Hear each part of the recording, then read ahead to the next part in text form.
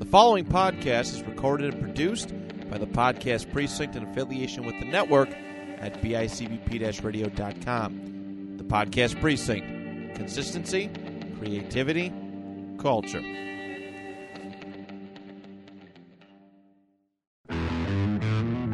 Just end the show. Just end the show. Just end the show. Fucking Jets, man. Welcome to Just End the Show, Episode 3, the first of two Patriots loss reaction shows we will be doing this year. Death, taxes, getting our asses kicked by the New England Patriots. It happens every year, usually twice a year, and we're here to cover this one. A pretty ugly 25-6 loss to New England. Kevin, you're the only one who actually saw this game live because Colin and I were at a wedding that Sunday. Consider yourself lucky. My friend Matt is getting married in Howard Beach. I'm out on Long Island. I'm in Port Jeff. You know, unless we're doing a gambling segment, then obviously I live in New Jersey. But I'm in Port Jeff. I've got Colin's wife in the car with me for most of that time. Not Colin, mind you, because he's in the wedding party. He's got to be there early for photos. And I'm just yelling at Bob Wischusen and Marty Lyons on ESPN radio as Zach Wilson goes out there and throws not one, not two, not three, but 4 interceptions. Count them. 4. Was this game as bad as it was described to me over the radio? Well, that's a great question. It was a terrible game to watch in the sense, or let me put it this way. It was Zach Wilson's performance made this an unwatchable game. Your virgin eyes did not need to see. Not that your eyes are virgins because, you know, this is a Jets podcast. But you know what I'm saying. Shout out to my friend Matt Goldstein for getting married on that Sunday and just sparing my eyes from this game. We've hit so many rock bottoms that we don't even know which one is really rock bottom. There's a newer, rockier bottom.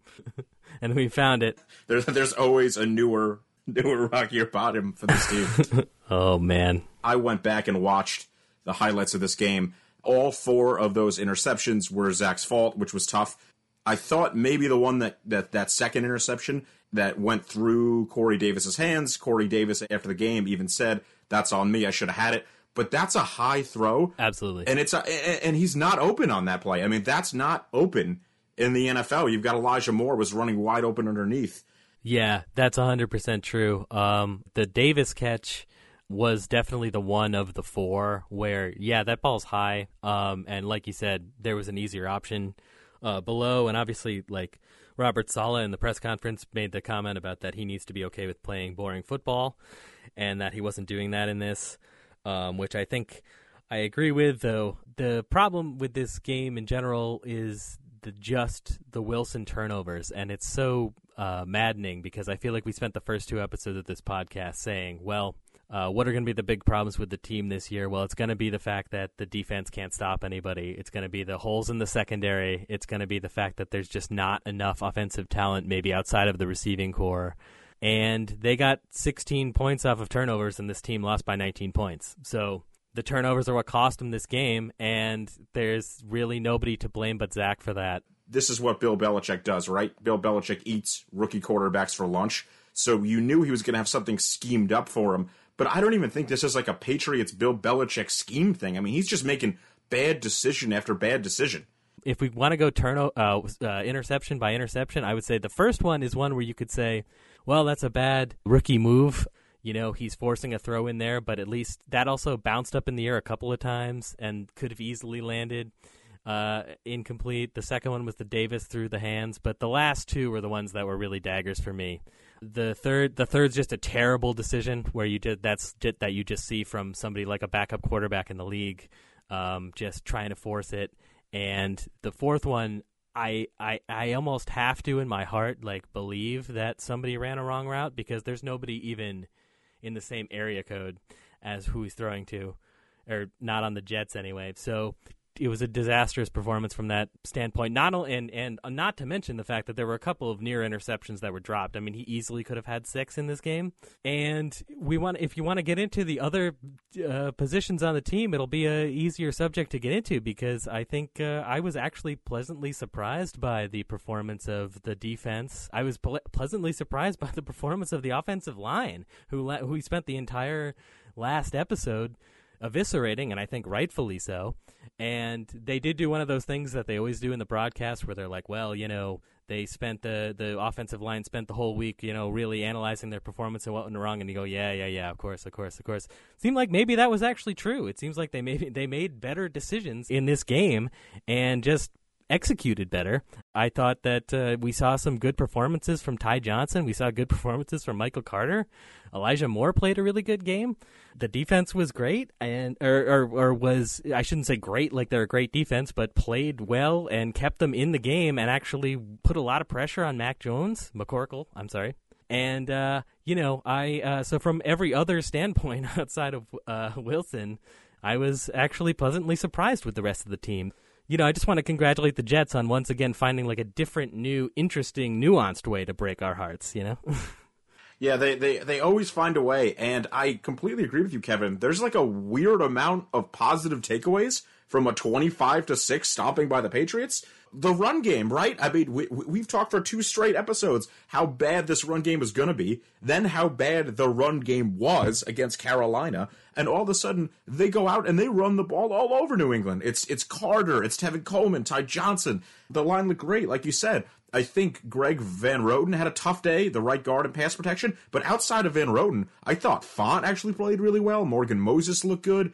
They were manhandling the Patriots up front. Not just on offense, on both ends. They were getting consistent pressure on Mac Jones. Kev, I don't know if it was the all-white jerseys, or it's the Saleh factor, or it's, C.J. Mosley coming in trimmer this year, but that defense looked fast. They were flying around today.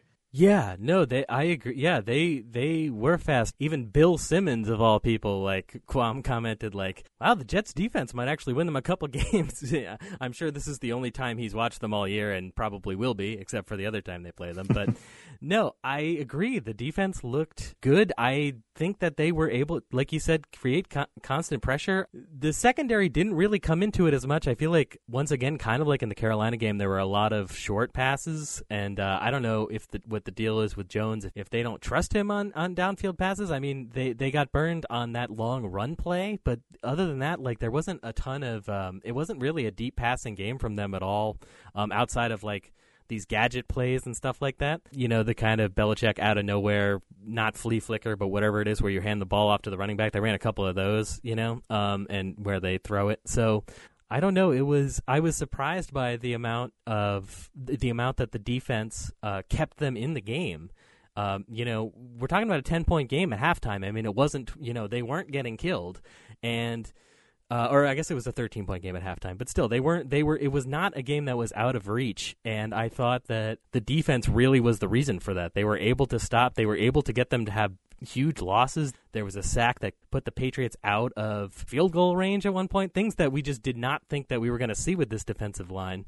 And again, I don't think the secondary got tested very much in this game, and that could still definitely be a problem with quarterbacks that are going to sling it a little bit more.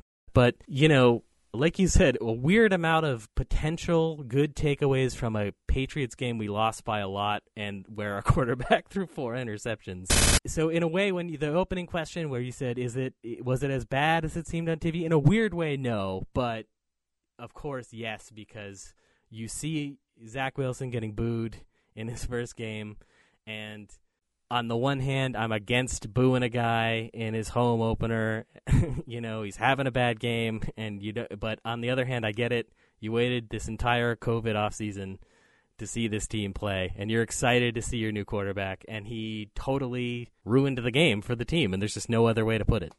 Yeah, I feel like we've almost legislated booing enough just talking about the Mets, right? We went through the Javi Baez, Francisco Lindor thumbs down scandal. It's like, listen, when you play poorly in New York, you're going to get booed. When you play well in New York, you're going to get cheered.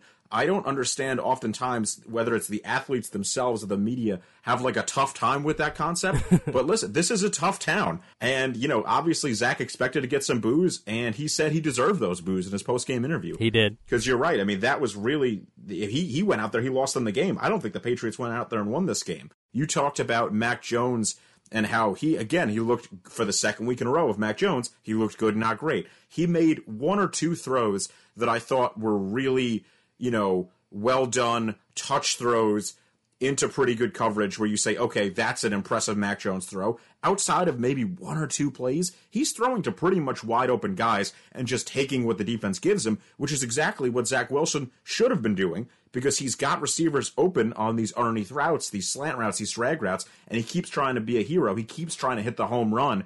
So I think from an athlete perspective, Zach looks great, but it's just the stuff that's got to get coached out of him. He's looking at his first read, he's staring down that first read, and he's throwing that football to that first read, no matter what else is happening on the field. He's got to get coached up going into week 3 and going into year 2. I mean, listen, he could throw all the picks he wants in year 1. As long as he fixes that in the offseason, I think we've still got a bright future ahead of us.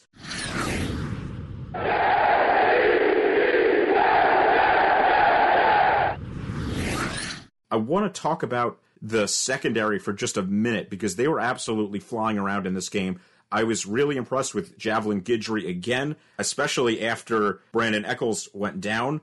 I thought that the corners really held their own. You had Adrian Colbert, his first start as a Jet at safety. I think Colbert actually played really well in this game. Bryce Hall was great on the other side at corner. So you've got some really good play in the secondary, which just goes to show you that we have absolutely no idea what's going to happen to this team in week 3, because the defense was good. The secondary was a strength of this team. The running game was awesome. The offensive line was awesome. And it was Wilson, and I'll even put a little bit of it on the receivers, that were bad. So we're wrong about everything week to week. We have no idea what we're getting. This team is not going to win a ton of games, but they should be in some games based on what we saw, right? I mean, if Wilson throws 2 picks instead of 4, this game's probably a W. Go back to the first quarter. Wilson's already thrown 2 interceptions, right? And so it's 10-0 Patriots. He's thrown the second pick. The Jets have a 1st and goal. I believe it was the 8-yard line or something like that. If they punch that in, it's a 10-7 game. And they're right there, even 2 interceptions deep. So it's really that third one that was that momentum killer, right? It was that third pick killed any chance they had to win this game. And I think that phony non-fumble was sort of a huge momentum shift for the Jets. The defense stands up. They force a field goal. First they get a stop on that first drive. Then they force a field goal deep in their own end. They get what should have been a turnover. That could have been a real momentum swing for them. So that was, I think, a tough call by the referee. Obviously, it's a forward progress stop, so it's not a challenge. My ass, it's a forward progress stop. Yeah, it's only a forward progress stop because they knocked out the ball. I mean, I'm not accusing anyone of anything. Obviously, we don't have the master deflator Tom Brady over there on the sidelines. But it always seems like something weird with the officiating happens every time we play New England. Am I wrong? It's always something. I mean, the Patriots clearly fumbled the ball, and it was the stupid thing where they blew the whistle, so they can't review it, which just makes no sense at all, but it's just one of those things. So, and it was like one of those moments where you go, oh, it's going to be one of these kind of days. I didn't think 4 interception kind of day, but one of these kind of days. It's always something. Just shaky throughout. I mean, also, like, not for nothing, like, the Jets got away with a very blatant pass interference. I think that was in the third quarter, where it was just, one of those where you watch the replay and go, well, I hope that was a make-up call maybe for the first thing, but I don't think that happens as much in football as it does in basketball, the make-up call situation. But it can happen.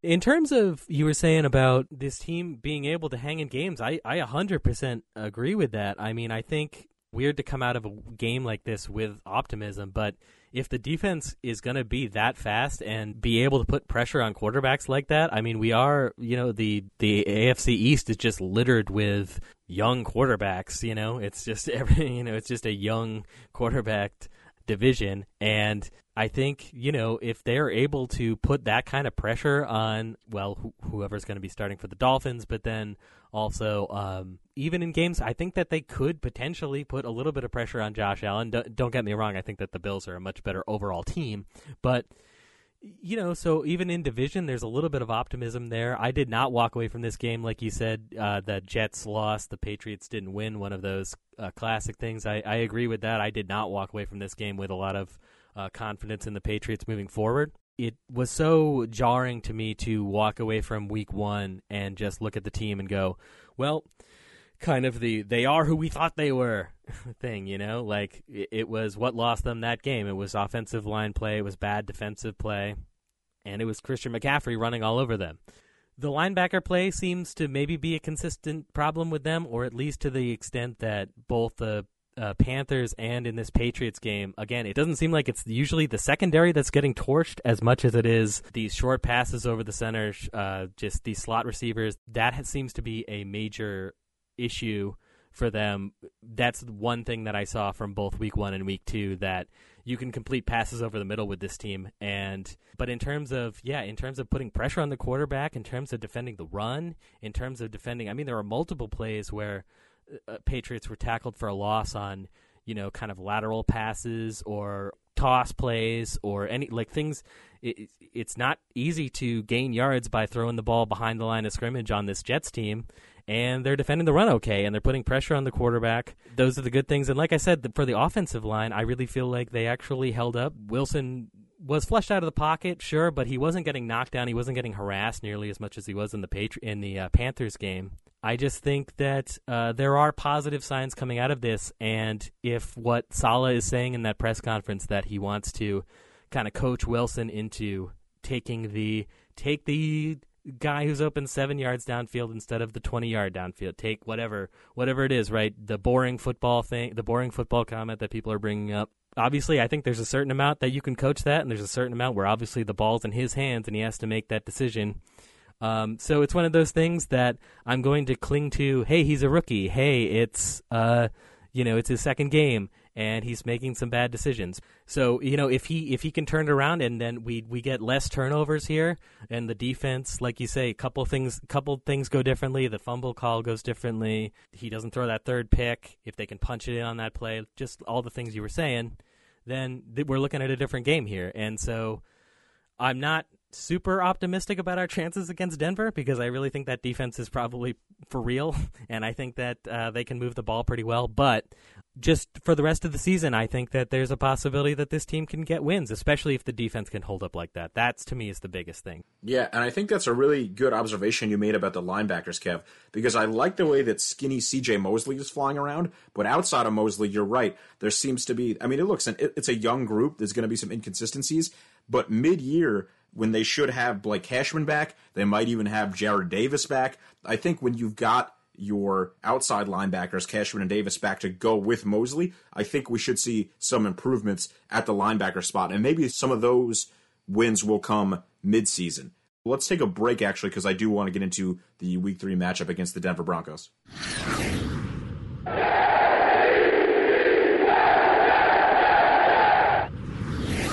So next week, the Jets will play the Denver Broncos in Denver. I don't think the Jets fare particularly well in Denver, but I think this is an interesting matchup for the Jets, if nothing else, because I think the Patriots defense is legitimate, and I think, like you said, that Denver defense is legitimate. So if they could move the ball on New England, and when they're not throwing the ball to the other team, I think that's kind of the matchup to watch, is how does the Jets offense match up against the Denver defense. What doesn't scare me nearly as much is this Denver offense, and I'll tell you why. So they're missing Jerry Jeudy, who goes down week 1.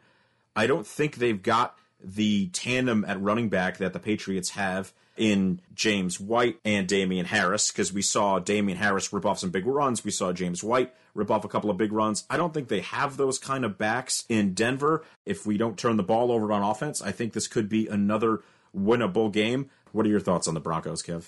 Yeah, I agree definitely with the loss of Jerry Jeudy. That's going to be a huge factor in this. It's a huge factor for Denver in general, and I guess I overall agree with the offensive point. I actually think Bridgewater's played pretty well, but you brought up the point that they played the Giants and the Jaguars, right? Those are the two teams that they played. Yeah. Those are not exactly world-beating teams.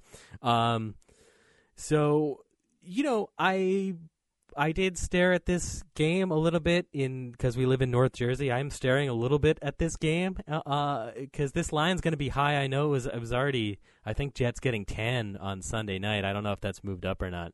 Yeah, I would be surprised if the Jets lost this game by 10 if the defense can play like that. The defense needs to be able to keep them in this game. If there's some possibility that Denver runs out to a huge lead, I'm not confident that this offensive unit can lead them back from that. But if the defense is able to at least hang in there and keep them close to a certain extent, I think that we're potentially looking at it. We could potentially be looking at a win. We would also need a couple other things to break differently than obviously what happened with the Patriots. Not just the interceptions, but like you said, the wide receiver play, which was pretty subpar, I think, outside of Elijah Moore in that game. Berrios didn't do a lot. Davis had a tough game, not just the pick that went through his hands, but just felt like Wilson maybe was forcing it to him, but also he just wasn't making a lot of plays in that game that made you confident that he can be this kind of dominant wide receiver one. I was really high on him after the Panthers game, less so after this one. And I don't know if we want to get into the whole Denzel Mims thing. I mean, it just seems like the question on the question on everyone's lips is, why is he not playing? What is the deal with this? And apparently, as far as the sources that I've read, it's that he is not comfortable with the playbook, or that he is struggling to work into the offensive scheme. To which I would say, well, if you're having a quarterback go out and throw 4 interceptions, I mean, we're clearly this is they're the Jets are the youngest team in the league, and you have a lot of young guys out there. I mean, I respect Saleh enough to think he must not at all be confident in what's going on with Denzel Mims in practices and things that we don't see. But I mean, I don't understand why he's in a healthy scratch for a week 2 game. I think he's too talented for that, and I don't think that he's worse than Jeff Smith and some of these guys who are active.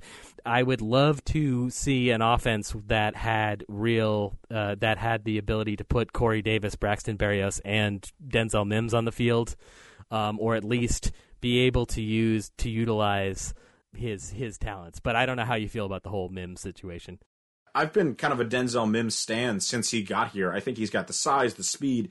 His route running even looked pretty crisp at times last year. I don't really understand the reluctance to play Denzel Mims. And if you look at Robert Saleh's quotes in the paper, they're saying it's partially about Mims, and it's partially about the other guys in the room just playing better than him, just being ahead of him on the depth chart.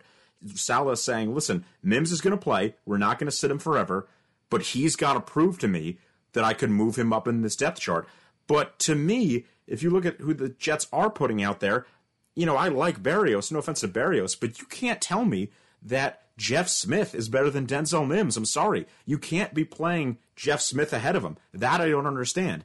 And guess what? In week 3, it's not going to get easier when you likely have Crowder, who's going to have to be activated as well. Crowder sat out this game with a groin. He's off the COVID list. But assuming that Jameson's groin feels well enough to play against Denver, that's one more obstacle for Denzel Mims. But yeah, I would sit Jeff Smith. If you watch the Patriots game especially, one of the problems with this team is that Zach Wilson is looking for Corey Davis too much. He's forcing the ball to Davis when he's got Elijah Moore wide open on the other side. The football pundits said that after week 1. We noticed that against Carolina, that Elijah Moore was open. Zach Wilson either couldn't see him or couldn't get it to him. And we saw it again in week 2. Not enough Elijah Moore. Give me more. That's the lesson here.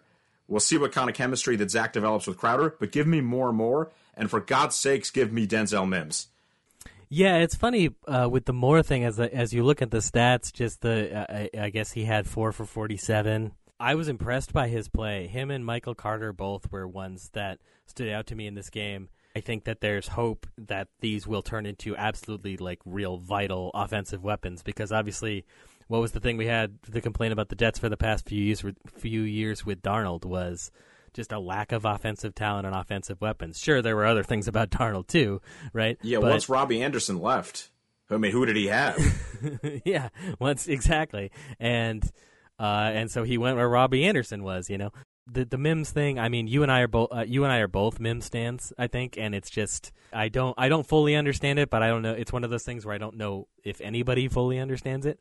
Outside of the parties involved inside the organization as to what exactly is going on with that. If it is just the fact that he feels like he's not ready, I'm kind of resistant to that. Just because I don't like the idea of putting inferior talent on the field as a means of kind of showing somebody something. That's a hot take.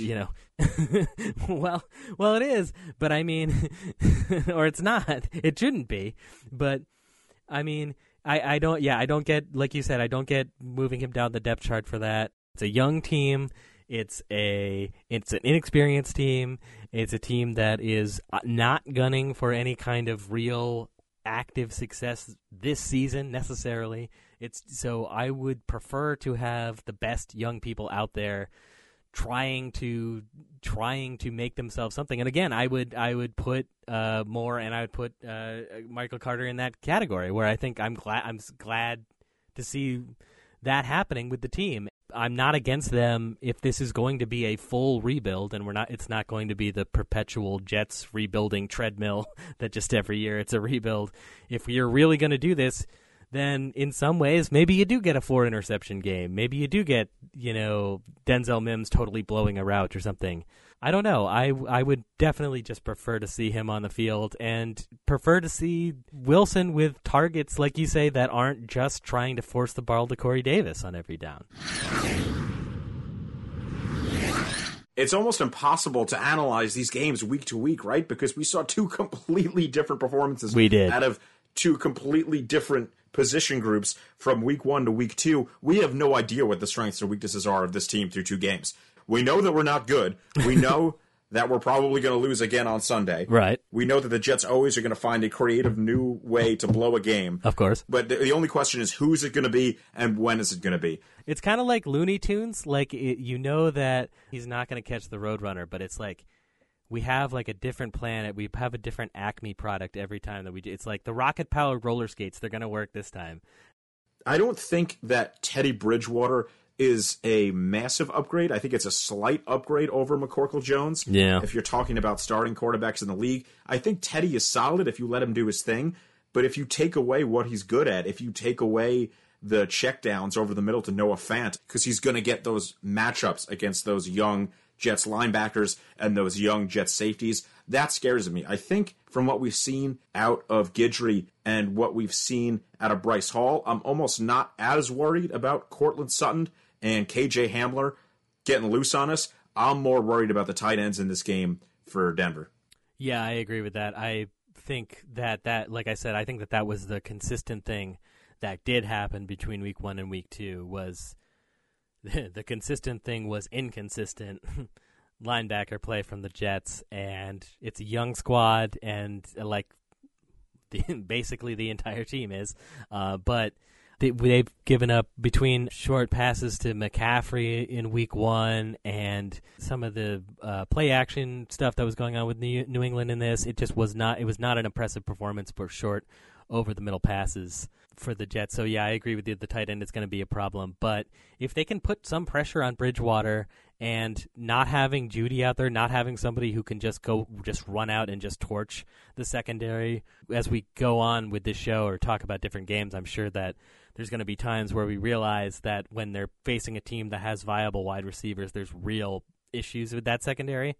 But for now and for this matchup, I think, the issue, I mean, you hate to say it, but like if you were the Broncos right now, I'm assuming that that's something that they're looking at and saying, oh, they can't stop people over the middle. So, that's going to be a weakness that they can exploit. But I'm cautiously optimistic that either if Wilson can play more disciplined football in this and complete passes and keep them in the game and move the ball, and if the running and offensive line can hold up, that there's at least some possibility that I think that they can hang in on this game. That's going to be my bad prediction, and then we're going to come back next week and it's going to be 52-0 or whatever. But I think there's a possibility that they can hang in this game, and I think that there's a lot of positives to take away from this game. It's just, like you said, we don't know this team yet. And it might be a thing where we just keep not knowing from week to week because it's such a young squad, and it seems like there's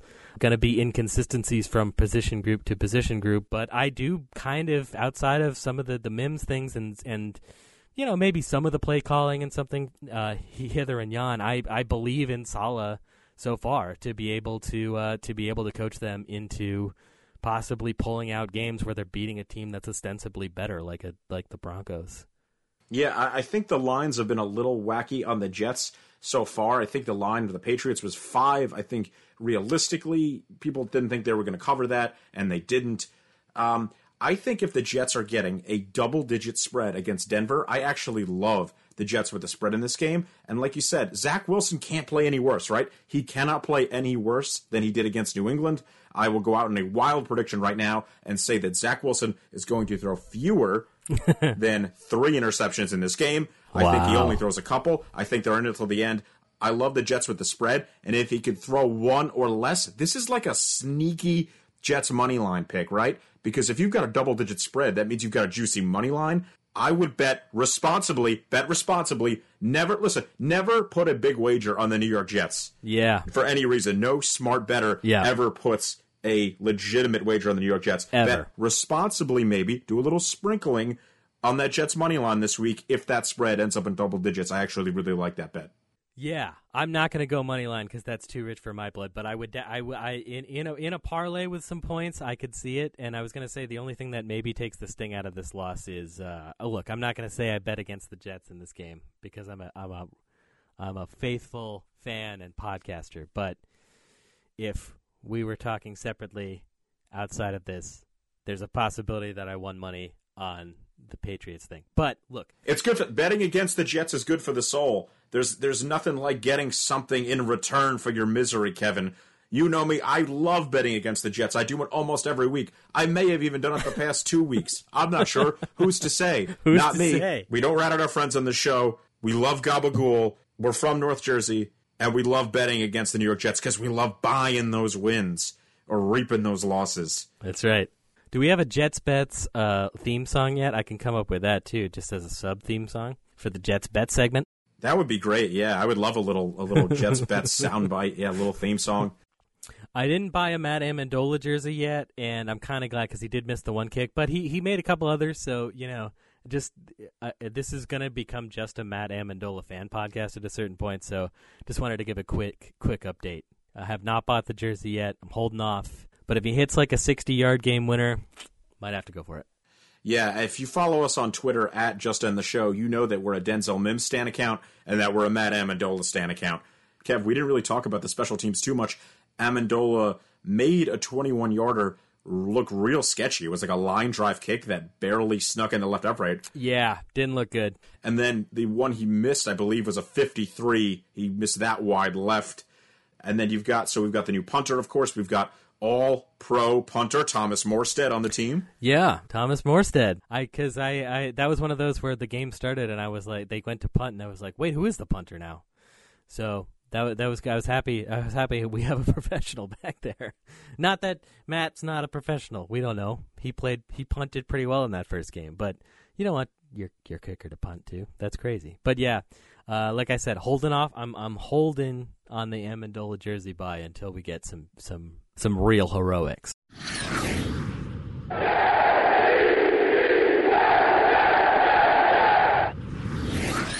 All right, well, that's going to do it from us here at Just End the Show. Make sure you follow us on Twitter at Just End the Show. Enjoy the games next week, everybody. Let's go, Jets. Kevin, take us out. Just End the Show. Just